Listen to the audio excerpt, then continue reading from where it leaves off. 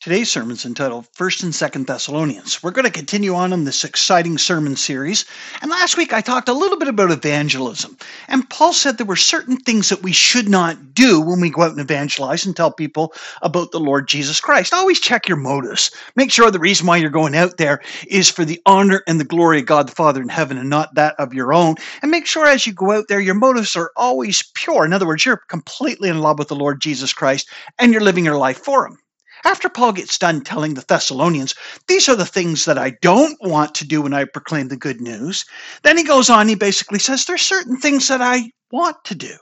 There are certain seeds of righteousness that I want to plant in a certain manner. But in order to do so, there's certain things that I can do within my own life and the way that I approach evangelism that will help it be more effective.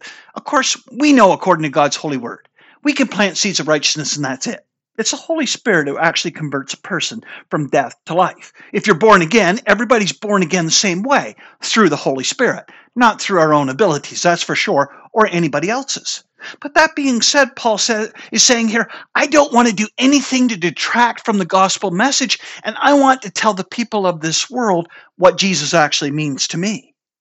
Well, many of us, ultimately all of us, I should say, have these huge planks of sin within our own very eyes, and we're called to go out like lambs amongst the wolves. We're called to do so with great courage. The truth is, if you want to go tell this world about Jesus Christ, there's only one way, the way, the truth, and the life unto the Father, just one, then you're going to run into a lot of problems. The world doesn't like that message. They want to hear the way they're living their lives is perfect, just the way they're doing it. And if you're going to go out and tell them, oh, by the way, you're not going to make it to heaven because you don't believe in Jesus, then you know what? They're not going to like that very much. But the truth is, we don't need to be scared of the world. Greater is he who is in you, the Holy Spirit, than he who is in the world. Even though we are like lambs amongst the wolves, contained within us is God himself. And as a result of that, we don't need to be worried about other people. We can boldly go out to this world and tell them how much Jesus means to us. This is wonderful, isn't it? But here's the thing.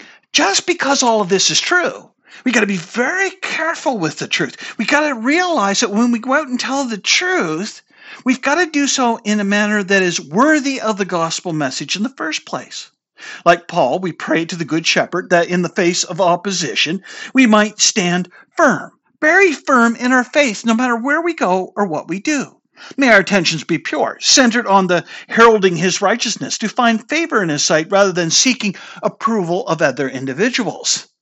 For they love the praise of men more than God. We don't want anyone to say that about us. When we go out in the world, we want everyone to look through us and see the Lord. See the fact that the Lord is reigning in our lives and then wonder, what have you got that I don't have? I was thinking, now that we explored some of the things to avoid in proclaiming the good news, Paul says ultimately there's things that we need to do if we're going to make disciples of all nations. Apostle was only in Thessalonica approximately 3 to 4 weeks. We learned that a couple of weeks ago. And the truth is that the church was established and it was growing exponentially. And you can see it in the map. It's the very top of the map, Thessalonica. But there were foreign gods around Paul everywhere. And the truth is when we go out and we tell people about the Lord Jesus Christ, we got to follow Paul's lead. Paul didn't go to Thessalonica and say, oh, by the way, I want to get more attendance for the church. I want to sell, so to speak, God's holy word to the culture in order to make them feel good about themselves. Paul didn't say, I want to fill all the pews of the church at any and all costs like some churches do today. Instead, what Paul said with incredible and unspeakable joy, he said, I want to get out into the world and I want to tell them the truth, regardless of the way they might react to that truth.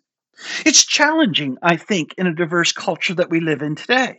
In Paul's day, he was faced with Roman citizens, and they believed in many gods. They had thousands of gods that they believed in. Paul was wrestling with them because he was saying there's but just one God. You can see how that wouldn't be very favorable, how the people wouldn't enjoy that very much, especially when Paul said, I don't bow to the emperor. I'm not going to. He's not a god. And the Roman people thought that he was. Now, we've got the same problem that's going on today. Many people have many different kinds of gods, and they believe in many different things. The real God that they believe in the most is the God of self. And as a result of that, when we go out in the world and tell them there is only one way into heaven, they look at us and go, wait a minute now, we don't necessarily like the message. Now, today's sermon is going to focus on positive things. What do we do when we get out in the world? How do we present the gospel message the way the Lord wants us to, not the way society wants us to do? We got to convince people ultimately to give up their gods, and they got many of them, and to go with just Jesus Christ, the God of Israel. And the question becomes, how do we convince them to do that? What is the right way? We don't want to appease them, but at the same time, we want to inspire them. We want to encourage them. We want to tell them what the Lord means to us. And then hopefully, through the power of the Holy Spirit, of course, they're going to come and say, I want to know Jesus too as well. The first thing I want to focus on, though, is how do we ultimately become effective in evangelism by sharing and caring for the people around us? In other words, it's impossible, I think, to go out in the world and say, I don't like them. I actually hate them. I don't like the way they live their lives. I can't see the image of God in the people that I see out in this world. We can't go out and tell them all about Jesus when we don't love them to begin with. You can't do it. The truth is that we got to get out there, we got to share, we got to tweet, we got to chat, we got to search for people, we got to tell them about the good news, we got to become friends with them, we've got to show them what Christ means to us. There is a relational component, in other words, to this thing called evangelism. In other words, we've got to see them as important. How does God see them? He sees them as people, as individuals created in his image, that he wants them all to be saved. He doesn't want any of them to perish, according to Scripture. We got to feel the same way. And I know that's not very easy, is it? There's many people that we meet, we look at their lifestyle and we say, whew, I really don't like you. I don't like the way that you act or talk or walk. And I don't like the fact that you don't like me at all. But we still got to love them. And that's the first component of effective evangelism is love, definitely. Rather than seeking praise or personal gain, Paul said, you know what, I'm going to take on the role first of an infant, second as a mother, and later on we're going to find out as a father. But let's start off with the first image that Paul says. He says, I want to be like a young child, like an infant that you see in the picture. Philo, the important Jewish writer, said this, it is impossible for the greatest liar to invent a charge against infants. Paul says the same. He says, I am, when it comes to the gospel message, as innocent as I possibly can be. He's not saying sinless, but he's saying, when I go out, my motives are to show you Christ, to show you the gospel message, to live that gospel message. I have no other motives whatsoever. I'm not trying to get money out of you. I'm not even necessarily trying to get you to come to my church so I can boast about the wonderful numbers that I have. I'm just trying to tell you about the Lord Jesus Christ. And then I want you to be adopted not only into God's family, but into the family called the church, but not for my glory, but for God's glory. In essence, Paul was urging the Thessalonians to regard him as an innocent infant. Not like a cynic philosopher, not like somebody who was trying to get something from them. He's trying to tell them about the beautiful gift and the pearl that he found in the field. Moving to the second metaphor, Paul says this. He says, I want to care for you. And he said, I did my very best possible. I cared for you like a mother caring for a child. This is the way he says we're supposed to go out in the world. Yes, we will find many people who don't like us, and some of them are going to hate us. Jesus said that. He said, if they hated me, they're going to hate you. So we already got the promise from the Lord that if we go out in the world and tell them about Christ, people are going to hate us. They're not going to really enjoy us. They're going to ostracize us. They're going to keep us out of their circle of friends. That's okay. You know what? The reality is that we're not out there to necessarily make friends at all costs. We're out there to develop relationships and show them the Lord the best that we can. Paul states his love for the Thessalonians was sincere. I went out and I told you all about Jesus because I love you. It's comparable, Paul says, to a mother loving her child. He said, I love you very much, and I want you to know God. I wanted you to know who God is. He went out with incredible gentleness. I don't think all Christians do go out gentle, do they? They tend to go out in the world, and they tend to be very harsh, legalistic. They tend to point their condescending finger to the world and say, you're really messing up. But the truth is that when you do that, you get a whole bunch of fingers pointing back at yourself. We sin all the time. So we got to be very careful when we go out in the world that we do so with gentleness, the same gentleness that Jesus Christ showed us. The humility of Christ, who said, you know what, I consider being in heaven and everybody knowing who I am, God, not something to be grabbed a hold of. Jesus came and was born amongst us. Very few people knew who he was. Arguably, it took him very long to figure out his identity. And the reality is that he lived amongst us, served us, died for us. And it says in the Bible, while we were his enemies, Christ died. So we didn't open arms welcome him at all. Actually, we went against him. But Jesus chose to do all that anyway. He knew before the beginning of time he would have to do this in order to save us. And he did it openly and freely, it says in Scripture. This is the way we're supposed to be with the world. We're supposed to sit back and say like a mother who sacrifices for her children, we should be willing to sacrifice for the people of this world that are lost. Think about that for a moment. If you're a mom, how many times have you got up in the middle of the night and took care of your child? How many times have you dropped absolutely everything that you were doing or might have wanted to do and dealt with your child? How many times did you sacrifice your own personal needs for that of your children? This is the way Paul said he was with the church of Thessalonians and the way we're supposed to be with this world. Paul demonstrated his selfless love for them by working tirelessly. It's hard to reach people for the Lord. It takes time. I notice that inside of the churches, it's much easier to ask somebody for money nowadays. You can say, look, we need more money in order to pay for certain things in the church. And you can usually ask people for money, and they might be willing to give you some money to help out the ministry of God. But if you ask them for time, that's something completely different. Time today is a far bigger premium. People have what they need in North America. They don't need more money. And time has become such a commodity. It's such a scarcity. We fill our lives with so many things that when the Lord knocks on our door and says, I want you to serve, we sit back and say, Lord, I'm too busy. So Paul's saying here, I gave sacrificially my time to you. Why? Because I love you very much so. And I put your interest in your needs first rather than that of my own. Rather than asserting his authority over the Thessalonians, Paul prioritized their well-being. He emphasized with their sorrows. He celebrated with their joys. He shared openly his own struggles with them, and at the same time, he was more than willing to wash their feet. When you go out in the world, are you like that? Are you somebody who ultimately you can say, you know what, I love them. I'm going to serve them with all my heart. Are you like that? When we meet people who clearly live their lives in opposition to God's word, it is very easy to condemn them for their sins, isn't it? While it's important not to dilute the truth about the destination of hell for those who are on the broad path, we must not overlook at the same time the critical message that Christ has of grace. While you were my enemies, Jesus said, I died for you. All of you, like each one of us. We've got to understand that there's got to be some grace that we offer to this world. We got to tell them about God's love and grace and that they can be reconciled unto the Father in heaven by believing in the Son. We got to tell them all about that. With gentleness and great humility that Christ, he saved a wretch like us. Think of all the sins you've done. How many times have you offended him? How many times have you gone against the Lord? And here it is. We got to look at that and say, look at all the grace I've received. Now offer that to the world. Let's go out into the world and speak boldly about the good news, but let's do so with humility and love for them. The second thing that Paul says, there's a great witness by labor, a huge witness about our labor. And I think this is really true. To be effective in evangelism, one must be willing to sacrifice much for the kingdom of God. One's time ultimately must be given for the sake of other people. Know that he was entrusted with a message ultimately that was not a human origin, but a divine one. That made all the difference to Paul. Paul sat back and said, I know the words that I have been given to write to the various churches came from God and not from myself. He's sitting back saying, I want to tell them about the Lord. Why? Because I've experienced the Lord. And I want to tell them all about him.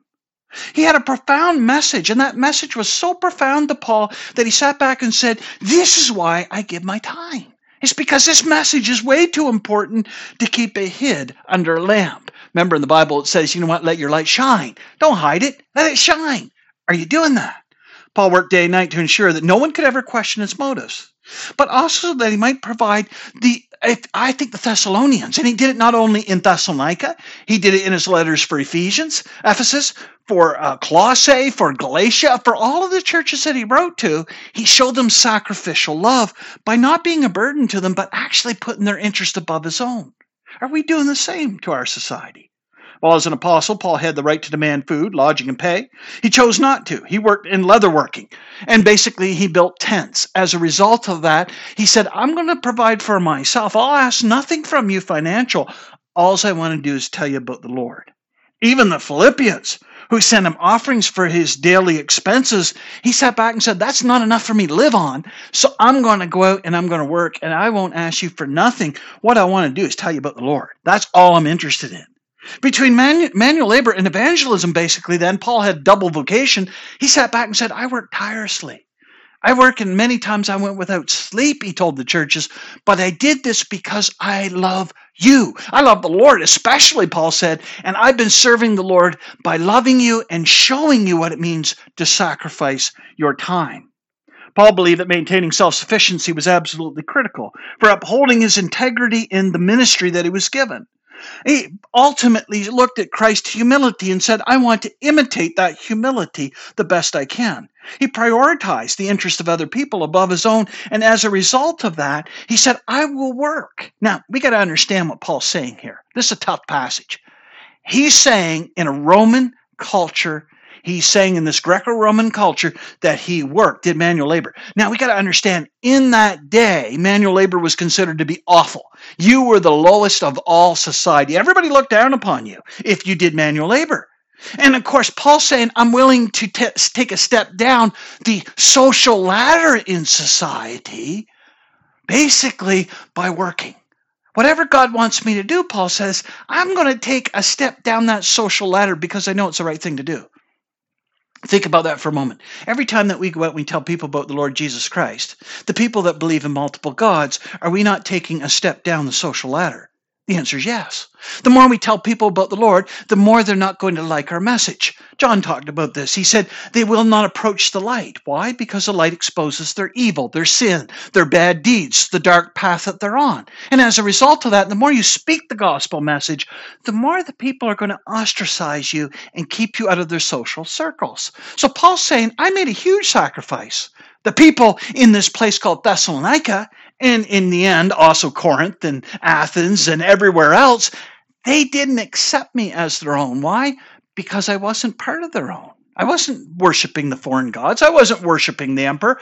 I was worshiping God the Father in heaven. He chose to work tirelessly to show them, I will step down that social ladder in this world. Why? Because I'm not seeking the praise of people. I'm seeking the praise of God. And if God wants me to do this, I'm all in. Paul could have expected the Thessalonians to do many things for him, but he chose not to. He sat back and said, I know what it's like to be in need. I know what it's like to have plenty. I know what it's like not to have much of anything at all. And he said, in all situations, Christ will strengthen me. I've learned to be content in all situations that God asked me to be in. Are you content when he asks you to go out and preach the gospel news, even when it becomes a little bit difficult or it takes a lot of work? Are you willing to have a labor of love, so to speak? Thessalonians 1:3. Are you willing to do that for this world? Whether in plenty or need, Paul knew this. Christ would be glorified. Christ would be magnified in and through his life. He would speak and do whatever Christ told him to speak and do. He would do that because he was deeply in love with Christ and the people. And I got thinking, Paul's decision to accept or decline funds from the church is a real one. He sat back and said, you know what, I'm not going to take anything from you. But this is a strange passage because when we look at it from Philippi, he was willing to take money from them. And he was, because he had such a unique and beautiful relationship with them, and they were not questioning his motives at all. And they wanted to give that gift because they were given unto the Lord in the way they were looking at it. But Paul said in Thessalonica, I don't want you to give me anything. And this is important for us to understand when we do evangelism. Why are we doing it? Are we looking at the needs of the individual? You see, Paul looked at Thessalonica and said, I need you to know my motives are pure so that the people around me will know that the message is pure. I need you not to give me anything so everybody will sit back and focus on the gospel message and that alone. While contemplating the ministry entrusted to you by God, do you prioritize the well-being of the other person rather than that of yourself? Are you looking at what they ultimately need? Do you focus only on your own interests and how difficult it is to tell them about Jesus? Or you sit back saying, you know what, Lord, what do you want me to do? Because whatever you want me to do, I'm all in. I will do it. I will tirelessly go out there and feed the poor, or go help the widows, or I'll go out and help the homeless, or I'll go help whoever you want me to. Whoever you want me to speak to, Lord, I'm all in. even if it costs me time, even if it means I can't work overtime at work, let's say, and I'm going to take a financial hit for that, I'll still do it, Lord. And if you want me to take some of my money and give it away to the poor as a testimony of your love and grace towards them, I'll do that as well. Do you feel that way? When you go out for evangelism, are you looking at their needs first? And the third thing Paul talks about is he says, if you want to be effective in evangelism, then you've got to provide the example of holiness to the people around you. Paul's not saying sinless. Paul's saying you have to be holy. In other words, you have to strive to reject the gods of this world and serve the God in heaven, the only God that exists. You know what? The truth is that Paul's sitting back saying to the leaders of all these different places, all these wonderful people, he's saying, oh, by the way, I am not looking for anything, but I do want to tell you one thing. I live this message. I believe so strongly in God's message. I am striving every day to be faithful to the Lord. Are you doing that when you go out in the world? You know, the people of this world can spot a phony a million miles away. If you're not genuinely in love with Jesus Christ, they'll know that. And Paul says, I'm genuinely in love with him. I'm all in. Paul also says, oh, by the way, I realize this might seem like very cheap words. Often when we go out in the world, we tell people things. They think, oh, yeah, you don't really mean that. Words tend to be cheap nowadays, don't they? People don't always say what they mean. And the truth is, Paul says, oh, by the way, to the Thessalonians and to all the Roman people around him, he says, I'm going to call a witness in relating to me. And he says, if I told you I'm blameless, I'm holy, I'm going to call in a witness that you can't refute. And he said, I'm calling the Lord in. And he says, I'm asking you, Lord, to search my heart, O Lord. And if you see any sin in me, identify it, show it to me, show it to the world. Because I want them to know I am striving to be holy. I'm striving to be holy. Paul openly admitted to the believers that ultimately he would not bother with the civic cults. He would not bow to foreign gods. He would not bow to the emperor. Instead, what he would do is serve Jesus Christ with all his heart, mind, soul, and strength. And he says, you know what? If I'm going to tell them about Jesus, I better be living for him. And he was. And that's beautiful. And he says, I live for him so much so that I am willing to say, Jesus, search me, O Lord, like the psalmist said. Search me, O God. You know me. You know when I rise. You know my thoughts. You know everything about me, every motive and everything I ever do. Search me, O Lord, and help me stay on the right track. Is that your prayer when you go out in the world? It matters. It really does. That when we run the race, ultimately, we've got to run that race in a good way. We've got to run that race with our eyes fixed on Christ. He ultimately is the one. He's the pioneer. He's the perfecter of our faith. And we got to sit back and say, Lord, I really want to serve you the right way. Help me, O Lord. You ever felt when you go out in the world that you're not worthy? I mean, none of us really are. It's only through the Holy Spirit and the grace of God that we're actually worthy. But the truth is that sometimes we go out in the world and we think, uh-oh, they're going to see all my sin. Therefore, should I really go out? And for many Christians, they don't because of that reason. I say a better response when you look at your own sin is not to disqualify you from service, but that should inspire you to repent. Forgive me, O Lord, for I have sinned against you and you alone. And ask him to cleanse you from all unrighteousness. He will wash all your sins as white as snow, and then get out there and serve. That's what we need to do. This is what Paul's telling them. Get out there and serve with all your heart. I wonder how many Christians today have lost sight of the righteous boundaries that God has set for their lives. The truth is, the Bible tells us the things we ought to do and not do. It is a love letter from God himself. He's defining righteousness and holiness, and he's the only one who can do that. He's the only one who's allowed to define what is right in his sight. And when God tells us there's certain things we should do and other things that we shouldn't, are we allowing those things in the Bible, those verses, those beautiful passages to modify and change our lives? Are we sitting back saying to the world, I will not disobey God? No, even if it does please you. Even if it means that you might come to the church, I'm still not going to displease God. I'm going to do whatever you ask me to do. And I got thinking, this is the way we should be living for him. Living for Jesus requires submission to his will. And that doesn't come easy, especially when we get out in the world that's glorifying self. When we say, I don't live for me, I live for the Lord. We got to mean that. We got to sit back and say, I'm living for Jesus. And I got thinking, this world, it's not going to like that message. They don't believe that God's ways are higher than their ways. You know what? They don't believe ultimately they're living bad lives. They believe they're living great lives. We got to tell them differently by living our lives for the Lord himself. Paul says ultimately, be bold. Be bold and live for him. Invite the Lord each day to look at your life, to reset those boundaries. How am I supposed to live my life? According to God's word. Ask the Lord every day, please reset those boundaries for me. In Romans 12, 1-2, it says, help me, O Lord. Transform my mind every day so that it conforms to your word. Every day, keep showing me what is right and enabling me to do so. And the last thing that Paul talks about is encouragement. I think when we get out in the world, we can't go out condemning the world, but encouraging them to become saved. I think in the church too, we sadly don't have a lot of people who are encouragers. I think we desperately need them. I'll tell you a quick story. At one of the churches that I preached at, there was this fellow who came up to me and he said, you know what? I can't sing, okay, and I can't really play any instruments, okay, and I really am very, very shy. I can't get up in front of people because I'm scared of public speaking. And he sat back and said, I really don't know how I fit inside of God's kingdom, and I don't really feel like I'm doing much. And I looked at him and said, oh, on the contrary, I have watched the way that you live your life. You are one of the most encouraging people I have in the entire church. You're right there for them every moment of every single Sunday. You're encouraging them in their ministry. You are a breath of fresh air, my friend. And he was. We need more encouragers. We need especially ultimately, and Paul talks about, I was like a dad to all of you. In other words, he said, I nurtured you. I was like a caring mother, he talked about before, but now he says, I'm like a dad to you. I teach you and train you in the ways of righteousness. And I think we desperately need that. In Paul's day, after the age of 5, fathers were responsible ultimately to instruct their children, especially in regard to the teaching of the ways of the Lord.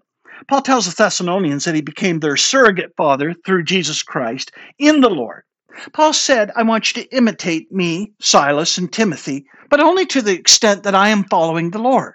Ultimately, we're supposed to be imitators of God the Father, Son, and Holy Spirit. Paul could have lorded his position over them, but instead said, I want you to imitate Christ, and you will see the way to live your life by the way I'm trying to live my life. And I want you to imitate that desire to be more like God. The Thessalonians were become imitators of the Lord. And it was so very important because Paul said, I want you to become more like him. Paul urged them, do not live as people of this world. He said, live as if this world is not your home. And it isn't your home.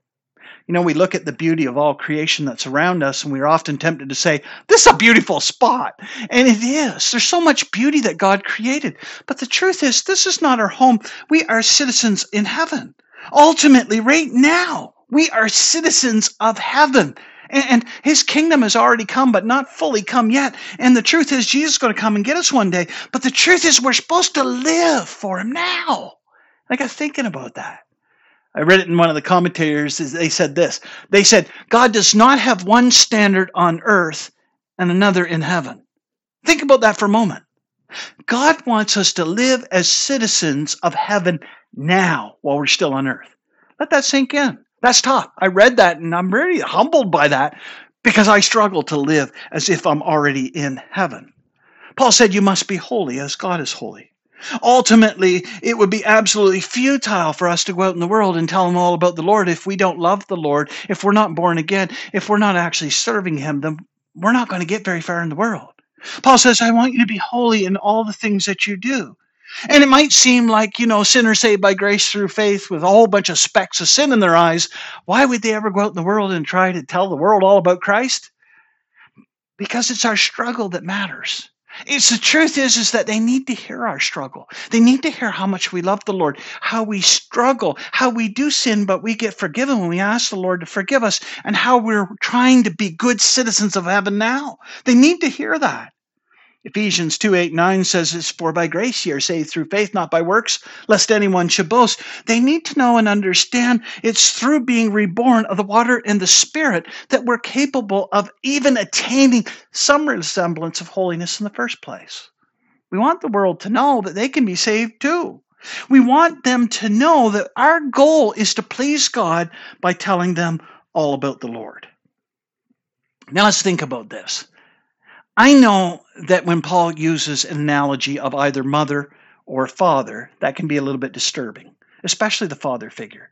Not everybody has had a good dad. I was blessed. My mom and my dad were amazing. They were good Christian people. They always treated us with absolute love and respect. And I love my mom and dad all to pieces. And I was so blessed to have them. And my dad's still alive even today, and he's an absolute blessing to me. He's a great man of God. I got thinking, though, there's many people in this world that can't say that, unfortunately. Paul ultimately says that a fatherly figure is what he became to the Thessalonians, but I think truthfully, God is our Father in heaven too as well. Paul wanted them to know that the Father in heaven loves them very dearly and sent his Son to die on the cross for them. He created us in his image for the express purpose of us knowing him, God the Father in heaven, becoming adopted by him, becoming his very own children. And I got thinking, wow, isn't that beautiful? So I got to ask you the question, are you saved? Do you know the Lord Jesus Christ? Have you asked him into your heart? You know, if you haven't, your destination's hell. There's no other way of getting around it. You will not make it to heaven. But you don't have to stay in that plight. You know, the truth is, God loved me so much, he sent his Son to die on the cross for me. And the truth is, I didn't deserve that kind of wonder and that kind of beauty and that kind of grace and that kind of mercy. I didn't deserve it even slightly, not even a little bit. But he still did it. And because I believe in the Lord Jesus Christ, I get to go to heaven. But here's the wonderful part, so can you. I'm no better than you are. I sin. I still fall short of God's glory. I'm not perfect by any stretch of the imagination, but I'm trying to be holy. And I'm trying to live for Jesus. And the question is, are you saved? Because if you're not saved, then you're not making it there. And if you are saved, the other question I have for you is, are you living a good and holy life? Let your light shine to this world because they need to know the Lord before it's too late.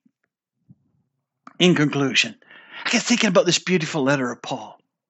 He's saying ultimately there's a part for us to play in evangelism.